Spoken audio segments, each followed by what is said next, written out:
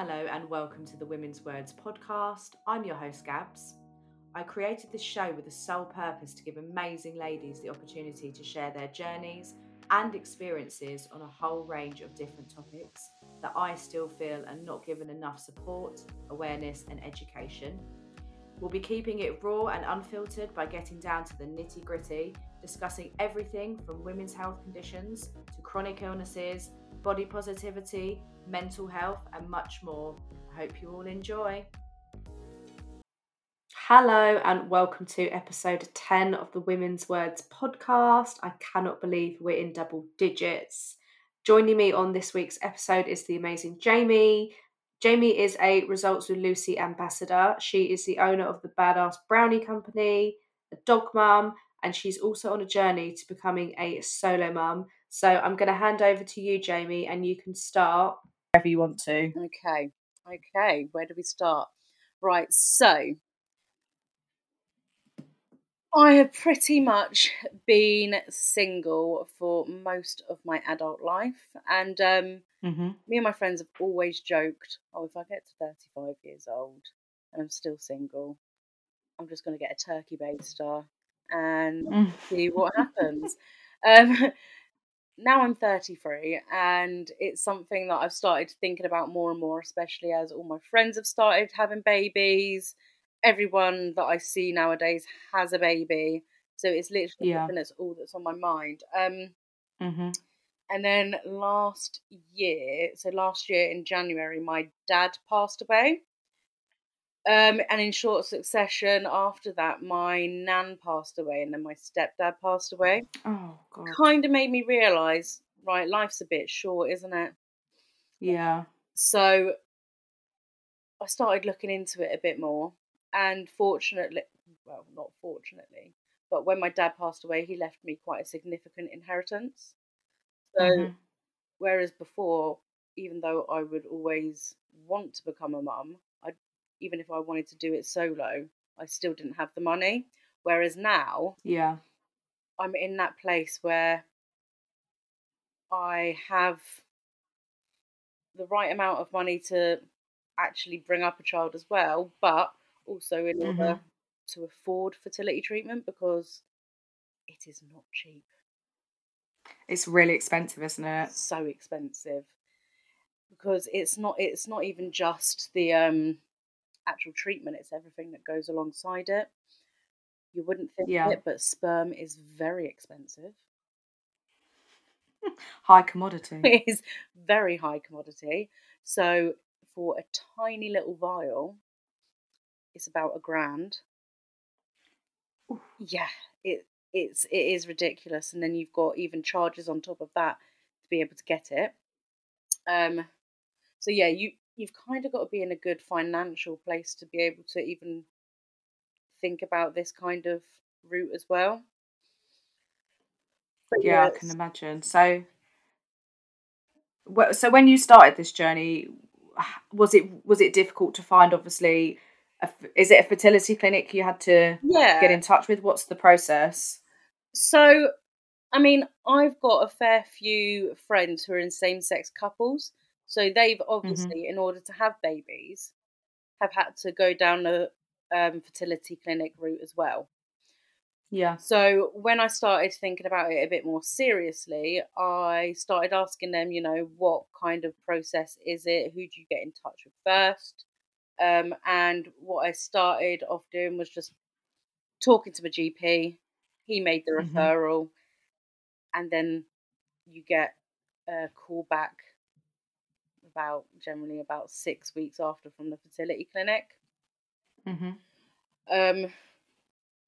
So I started inquiring about July last year, and then finally got an appointment, because obviously with COVID and everything, it was all quite set up. So I got my first appointment around October, I believe. And then after that, things do go pretty quickly. You go in, you've got to have a load of different blood tests, see what kind of level you're at, because there's different types of fertility treatment as well. So, most people who go to fertility clinics go there because they've got fertility issues. So it's like Yeah. they most of them go to IVF straight away, whereas I started with IUI, which is intrauterine insemination. So it's a lot less invasive than IVF. Yeah. Basically, you can do it naturally or medicated. You've just got to wait until you ovulate, and then you go in and they basically shove a catheter up the nun. There's literally no nice way to sugarcoat that, is there? No, there isn't. But yeah, they shove a catheter up there and then they just insert the sperm and you're done. So romantic, I love it. Isn't it just? And did they buy you dinner after? No, they did not. The first time I had it, it was just before Christmas, and it was a really nice atmosphere. They had Christmas music in the background, and I was like, "Oh, this is nice, isn't it?" And then the second time was absolutely horrible. I had a different doctor, and he, oh my God, it first time round, they like dim the lights and everything, so you feel like quite comfortable with it, because otherwise, you've got like these bright lights shoving down right on your vagina, and with someone's face right super in sexy there, looking at it, and you think, oh my Lord, have I shaved everywhere? But honestly, the second time, the lights were really bright. This doctor literally had my legs right up in the air, and yeah, it was not nice at all. So it's definitely not a nice thing to go through. I mean, it's kind of like when you have any of these like gynecological things, like all dignity and self-respect goes out the window when you're like arse in the air. And I'm the same as you though. Whenever I have anything, I always shave. Yeah. I just think it's polite. Really I don't know why. Like they don't give a shit, do they?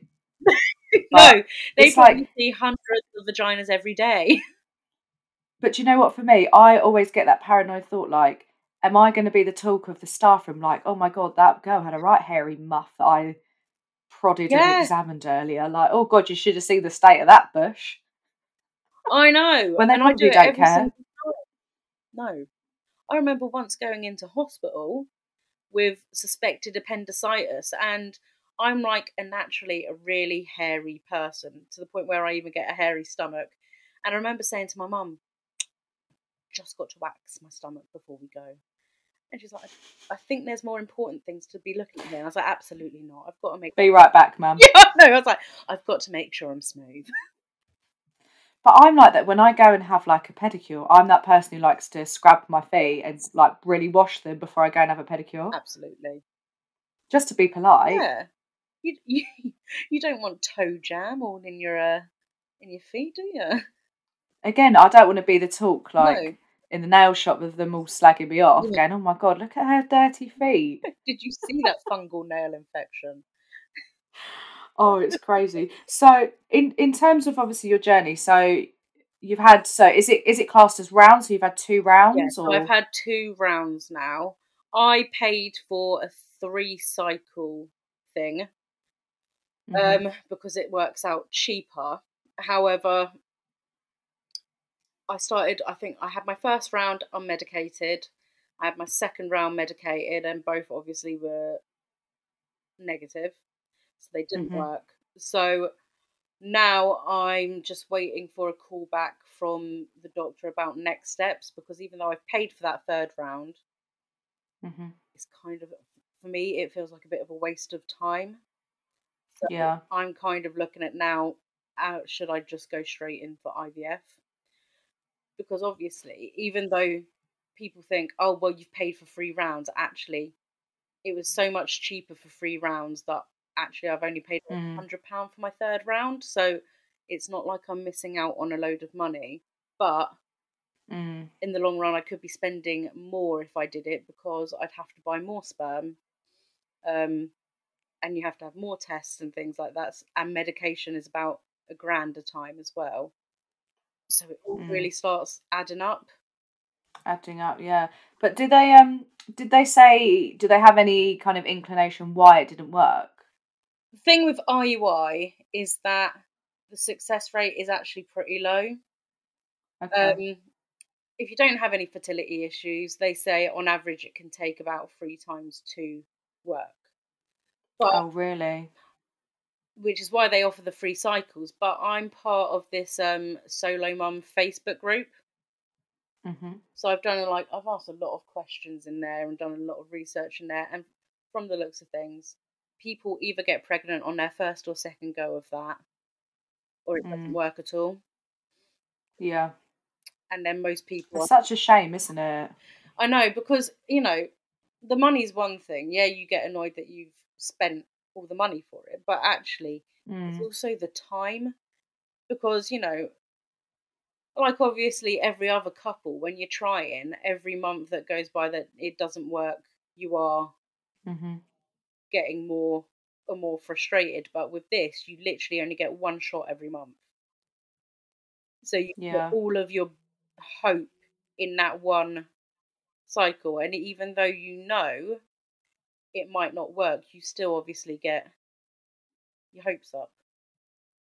Yeah. So it's sad, isn't it? It is. It's an emotional roller coaster. I can imagine, but obviously you said it's different to IVF in terms of being less invasive. Are the costs quite different as well? Yeah, so the cost is really different. Like, it's a much lower cost. So every fertility clinic that you go to, it's a different price. But where I am, one round of IVF, I think, is about, this is just for the treatment, nothing else, is about $3,500. Whereas, whereas a 3-cycle package of IUI is 1,800. So the costs are a hell of a lot still lower. A lot of money, isn't it? Yeah. And the costs are a lot lower for IUI, but then again, so is the success rate. So it is just about weighing it all up. It kind of levels out, essentially. Yeah. Yeah. So I guess the next steps for you then is potentially IVF. Yeah. Yeah, so I'm just waiting back on a call from my doctor to see what they think is probably the best way to go around. But also with the things like sperm, again, because of the pandemic, there's not actually a lot going. And when you first start all of this, you have to have something that they call a CMV test, which I find really bizarre because any other couple would not test for their CMV status. Basically, it's like a virus. And most people, I think they say 3/4 of the population have it. And if you've had it, it's absolutely fine. Most people don't know that they've had it. But if you're negative, then you have to find a donor that is also negative. Because if you were to become positive during pregnancy, there's like this 1% chance that it could cause a lot of risks. Oh, that's crazy, isn't it? So that, again, brings down the sperm donors by about a third of them. So it basically just makes that kind of filter even smaller, I guess, isn't it? Yeah. And then obviously everyone's got their own idea of what they want in a donor.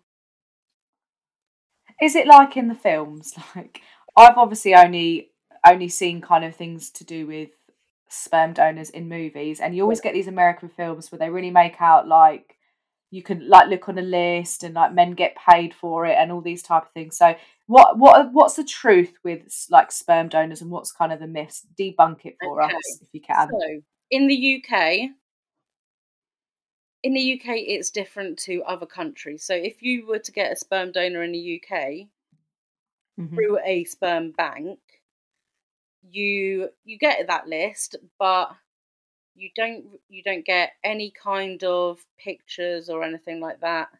It is just a description of the person, and they don't get paid for it. So they only get they only get paid their expenses, which is probably why there's not many around in the UK. Oh, I didn't know that. What's their expenses, like a smutty magazine? Yeah, probably. Subscription to Pornhub. Yeah, pretty much. And a bit of lube. Sorry, Mum, if you listen to this. And then the other main place in Europe is Denmark. So I think Denmark are the leading place in Creology, which is like the whole sperm donor thing. Even they haven't got much stuff. But they've got more information, so they do like interviews with the sperm donors, and you can hear their voices. You get handwritten letters and everything. You get to know like what their hobbies are, and you literally also get to know a full history of their families, like medical history. Yeah, that's good. Yeah. So because you know you don't want to be buying a sperm donor and then knowing that they've got like God knows how many genetic issues going on. Yeah. But again, I couldn't find many in there, so my one's from America. And America, you also get like some of them they do adult pictures, whereas a lot of them it's just child pictures. But they've also got a more variety in America because it's a lot bigger. And I guess they get paid in America as well, don't they? They get paid in America, so obviously there's more of a want to actually do it there because you've got a reward. I mean, I don't blame them, but I didn't know that in England that men don't get paid for that. That's really weird, isn't it? I know. And now also there's a legislation in place where anyone who buys sperm in the UK, whether you buy it from a different country or not, they've got to be open ID. So basically, if the child gets to 18 years old and they want to get in contact or find more information about their donor, they can. Oh. How do you feel about that? How do you feel that if you have a child, then it might come to a point where would you explain to them, like, is that something you've obviously kind of thought about? Yeah. So, and also when you do any of this, you have to have mandatory counselling. It's only one session, but it's so you can go through these kind of things. Because obviously it's not the norm. And especially when kids grow up, when they, get to nursery age especially, they're going to start having chats with their other friends about their mums and dads. And I've seen this a lot on this Facebook group that I'm part of, and they say, how do you broach that subject of who the dad is? But a lot of them, literally from birth, just refer to it as your donor. Yeah. Which sounds really medical, but then I guess you've got to be straightforward with your child because otherwise it's just going to get confused.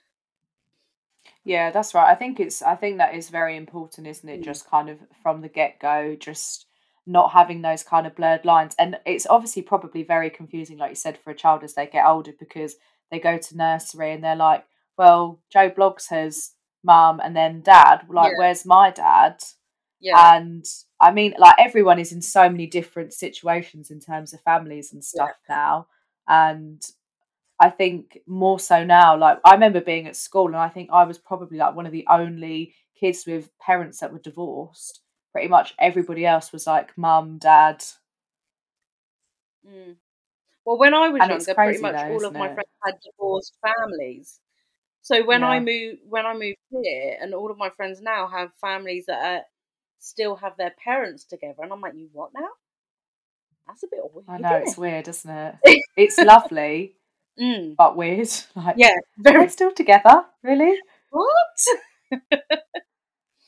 It's very strange, but it's a minefield with the sperm donors as well. I can imagine also it's just like so many different things going through your head, like things that I would think about, like, have you ever thought about if you do get pregnant and you are on your journey to having a baby and you are pregnant or you've had the baby and then you meet somebody and then you're obviously together, like does that come into your mind, or is that kind of something you've just put on the shelf? So my thought process has been through this. I think beforehand I'd be on all these dating apps and I think I was stressing myself out because I know I'm getting to a certain age and because I know I want kids. I was putting so much pressure on myself to meet the right person that actually it was never working out. So now I thought, actually, if I do this, it's taking that pressure off straight away, because I'm not going to look at someone and think, oh, baby daddy. I'm just going to look at them and think, okay, yeah, you're all right. And if I meet someone, great. If I don't, I don't. But, there's a few girls that I follow on Instagram who's doing this solo motherhood as well. And they've been, like, one of them, I think she's coming up to her 16th week of being pregnant. And she's been going on, like, I have to say it, socially distanced dates. Yeah, we have to drop that in now. Like, I saw my friend socially distanced. Oh, it annoys the hell out of me. But yeah, so she's been going on dates, and she's clearly showing now. I think some people, you just got to be honest with them. Like, obviously, I think if I got pregnant, I'd probably just take myself off dating sites, because actually, it's not really what I'm going to be focusing on at that point. Yeah. But it's not something that I'd also close myself off to, because obviously I want to meet someone. Yeah. But I think that's a good way to look at it, though, that you want to be a mum, but the way you kind of the typical way of doing it isn't something that is kind of a opportunity or an option right now. And it is really hard, though. Like, I don't think men, and sorry if this sounds sexist, but maybe it is a little bit.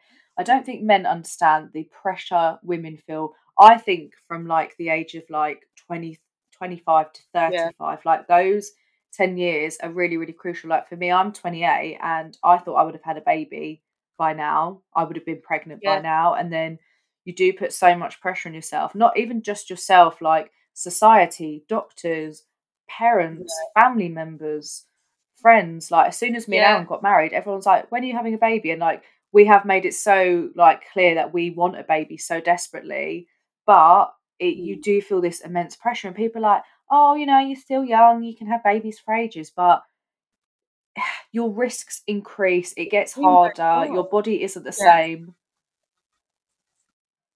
Exactly. And especially when you go through fertility treatment, they test different things as well. So, what your egg reserve is like and all of that kind of stuff. So you do get a better picture of actually where your fertility is at. And for my age, my AMH level, which is some hormone level, is quite low for what it should be. So the doctor has said to me, actually, if you do want to have kids, you do need to do it now. Yeah. So that puts an extra pressure on. And you're like, shit, okay. And when they say your biological clock starts ticking, you literally feel that. I turned 30. I mean, I'm 33 now, but as soon as I turned 30, I was like, oh my God, we're on countdown now. I'm 30 next year, and I'm like, life. And my husband always says to me, life goes downhill at 30. He's 35 this year. I'm like, you dickhead. I'm not going to lie, it does. Oh, God. The weird thing is, when I turned 30, I stopped giving a shit what people thought of me, which was great in one sense, because I felt like this kind of freedom, but then liberated. Yeah, but then also, oh my God, my physical health has gone downhill. My social life is awful now, and it's literally all since I turned 30. Oh God, I know. I better really enjoy this like next year and a half. Then you really need to, yeah. I better like live the vida loca. Sorry, Aaron, I'm running off to Spain and becoming a go-go dancer. That's it, done. But it really is though, and like people just don't, like men just do not realise the pressure. No. And when people say to me like, you've got loads of time, I'm like, I'm then thinking, well, if we have any problems, because I've got endometriosis and stuff, like if we try and then I have to be referred, and then I have to do this, and then I have to do that, and then I have to go on maybe a waiting list, because with the NHS as well, like it's never quick. No offense, NHS. It's a lot longer. Like if you're not in like a certain BMI group or there's certain aspects, it just delays everything. So I'm like, potentially, if I can't have a baby naturally, I could be like 32, 33, 34 before I actually get pregnant and have a Yeah, baby. exactly. And that's the thing, men don't have to go through all of this stuff because they they can be fertile for as long as they live. Whereas we only Yeah. have that certain amount of time and then menopause hits and then you're done. I really feel like we've got the bad end of this We like have. stick. Like I'm not saying that men don't suffer, but I feel like women suffer more. We've got all the crap stuff. Yes. Periods, gynecological issues, Exactly. menopause, like ew. I'm not looking forward to that at all.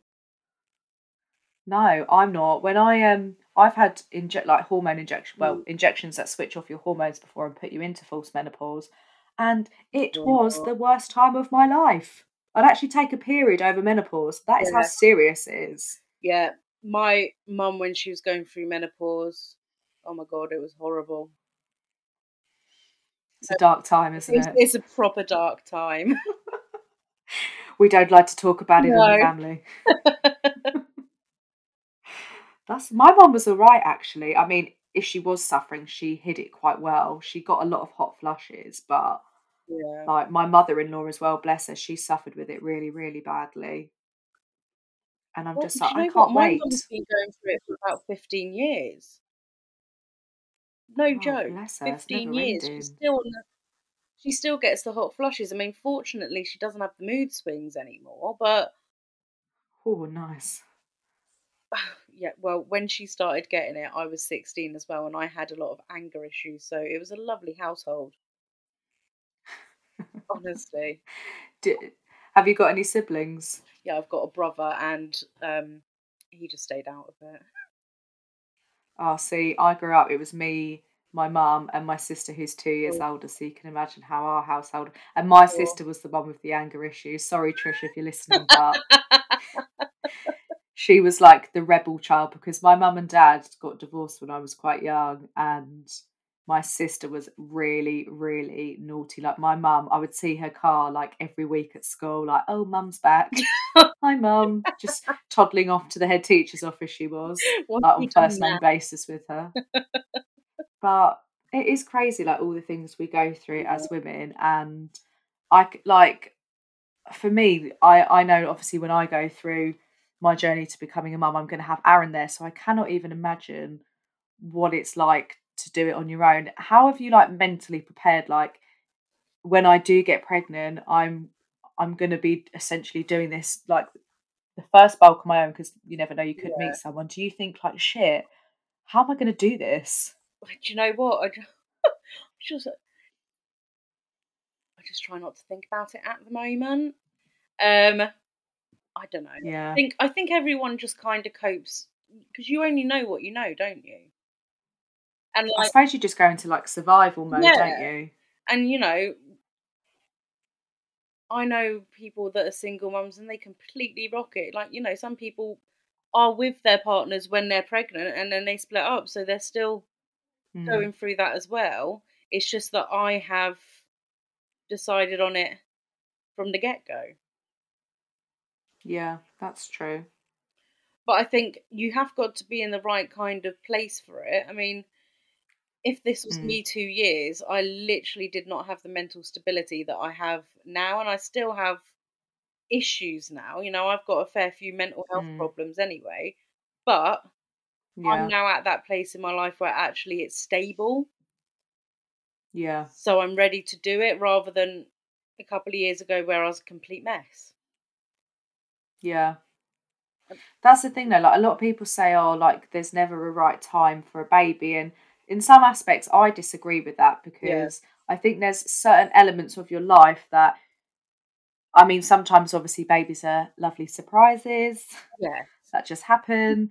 But I think if you're kind of like planning, for me, like I'm similar. Like there's certain things I kind of wanted to get in some yeah, order before bringing a child into the world because I'm the same. Like I suffer with some mental health issues, and I just think like if I knowingly try and bring a child in and I'm not kind of at that point at my best, or at least kind of halfway there. Like, how am I then gonna try and be a mother? Because then it's like it is a whole life, and it's not like you can return it either. You're stuck with this little thing that shits and cries and needs all that love. Yeah. It's a big responsibility, isn't it? Like we were speaking about earlier, having a puppy is definitely a stepping stone. Oh my God, it so is. Oh, Herbie was horrible when he was a puppy. He was actually horrible. I was crying down the phone to my mum every single day because he just howled all the time. Really? Yeah, he wouldn't let me leave him for even 30 seconds. Oh, that's the thing though. They get really bad separation anxiety. Yeah. I mean, now he's fine, but I'm like, oh my God, if I can survive Herbie, I can survive anything. I've made like level 610 of adulting.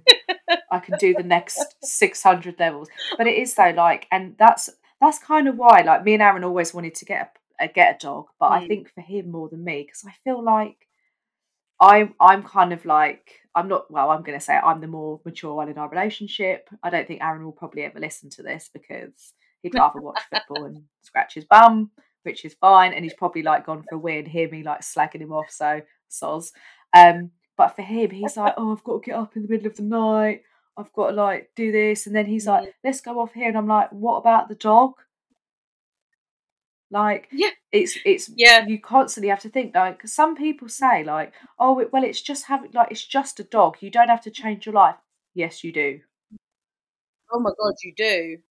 When I first got Herbie, yeah, my friends before I had Herbie didn't have any kind of responsibilities, so none of them understood it. I mean, obviously, some of them are parents now; they get it, but they'd be like, "Oh yeah, come up here for the weekend." I'm like, "I can't because I've got a dog," and they're like, "Bring him with you." I'm like, "But you plan on being out all day getting drunk, so where am I going to leave him? I can't bring him out with me, can I?" It does change it. Yeah, it does. And like when we first got OP, he was like crying through the night and then taking in turns to get up with him. And like, I think for Aaron that was so unbearable. But I mean, in a way, it's not good. Obviously, Aaron had COVID when we got OP, but he couldn't smell his shit, he couldn't smell his piss. So he was on all the piss and he was on all that duty. But I think it's then it's getting into a routine where you're looking after another life, whether it's a human or a dog, and you do treat a dog like a baby. Like someone said to me the other day, why do you treat your dog like a baby? I'm like, because he is my fucking baby. He is a baby. He's my firstborn. Yeah, exactly. My mum even calls Herbie her grandpa. Yes, my mum does that. She goes, where's my grandpuppy? They are grandchildren and they are children. I was quite angry with Aaron though because he didn't get me a Mother's Day card from OP. My first year of Herbie, my mum bought me a Mother's Day card from Herbie. So thanks. I was really upset with Aaron. I was like, where's my Mother's Day card? He was like, oh yeah. And I thought, well, I mean, at least he got his mum a Mother's Day card. I'm happy with that. Yeah, but still, could have bought you some flowers. I know, it's bad. It's bad, isn't it? But in terms of obviously becoming a mum, what is the things you're most looking forward to and what's the things you're not looking forward to? Oh, obviously, I would not look forward to all the shit. I think that goes without saying. Yeah. I think do you know what? I mean, because I spend so much time alone, I can't. The thing that I can't wait to do is create a mini me. Yeah. I mean, that's amazing. Do you want a boy or a girl, or you're not? Do you know what? Kind of, I would always sway towards a girl, but I really don't care. I'd be happy with either, to be honest. Yeah. And do you know what? I grow up with so many all of my friends are gay that I kind of hope if I have a boy, it's a little gay boy. Oh. my little camp son. Oh, have you got names picked out already? Oh yeah, absolutely. They've been set in stone for ages.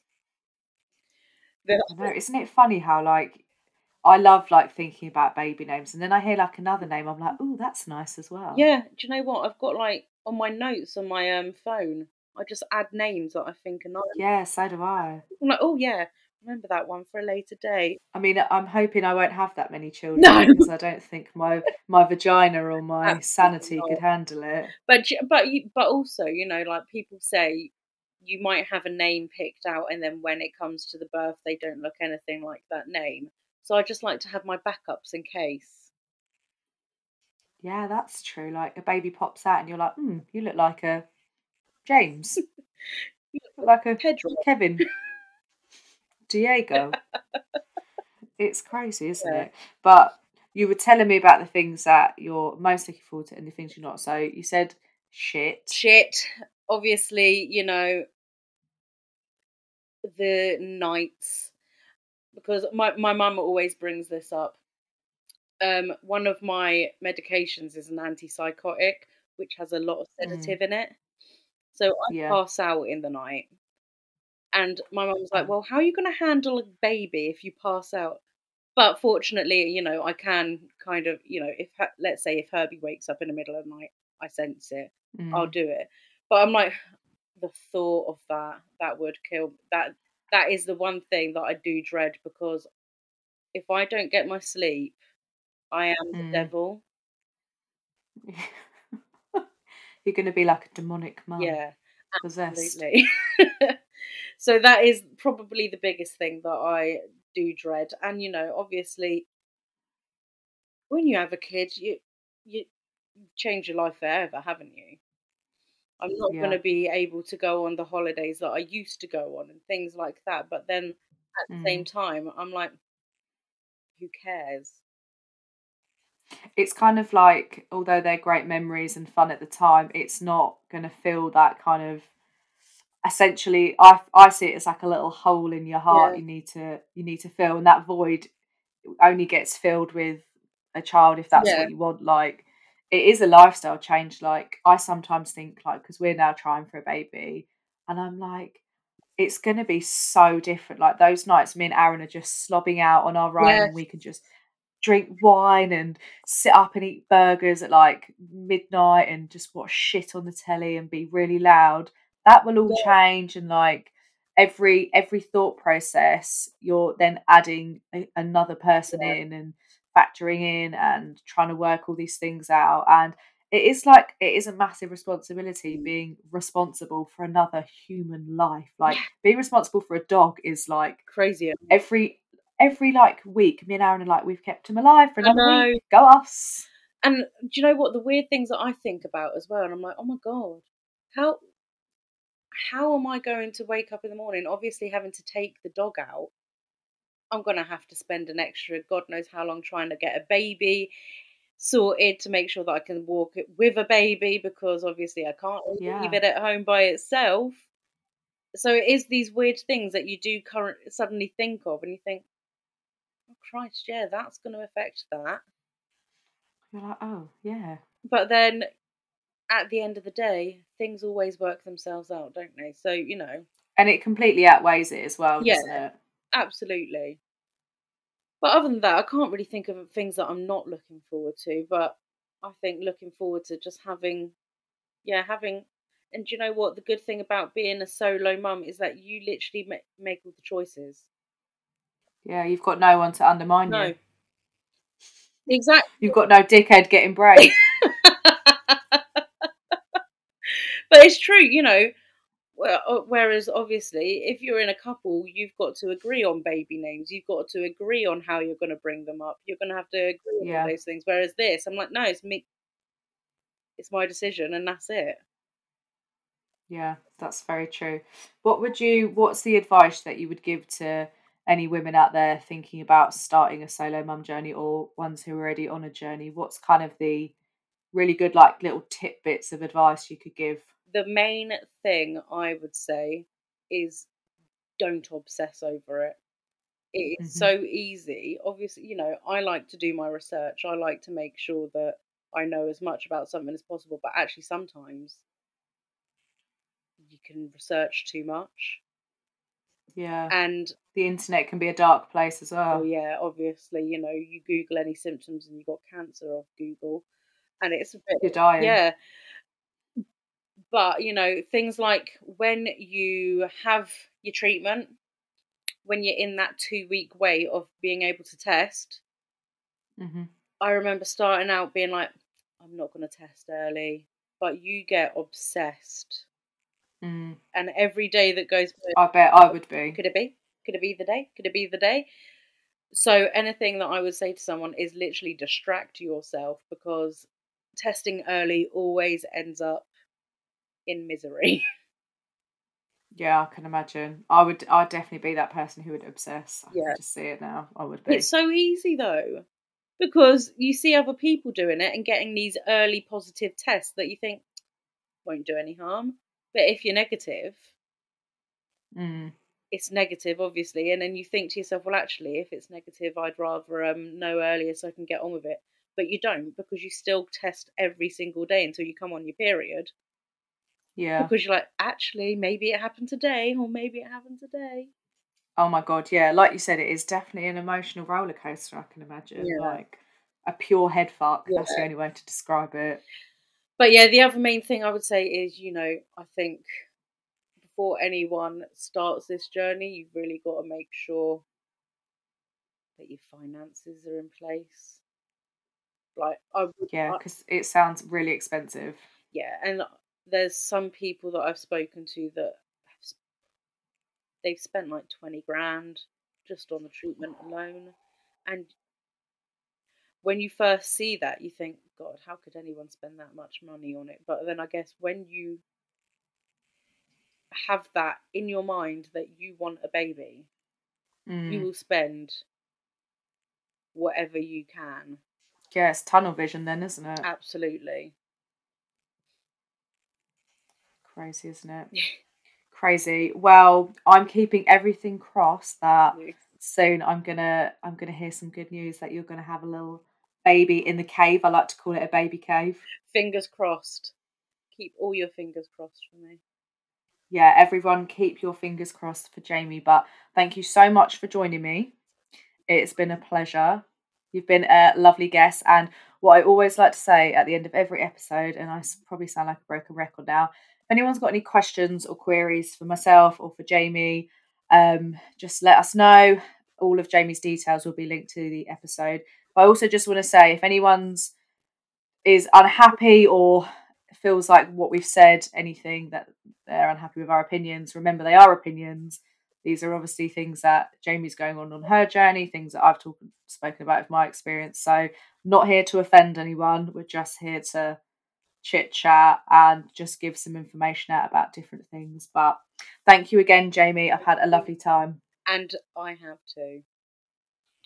Always nice to hear. Yes.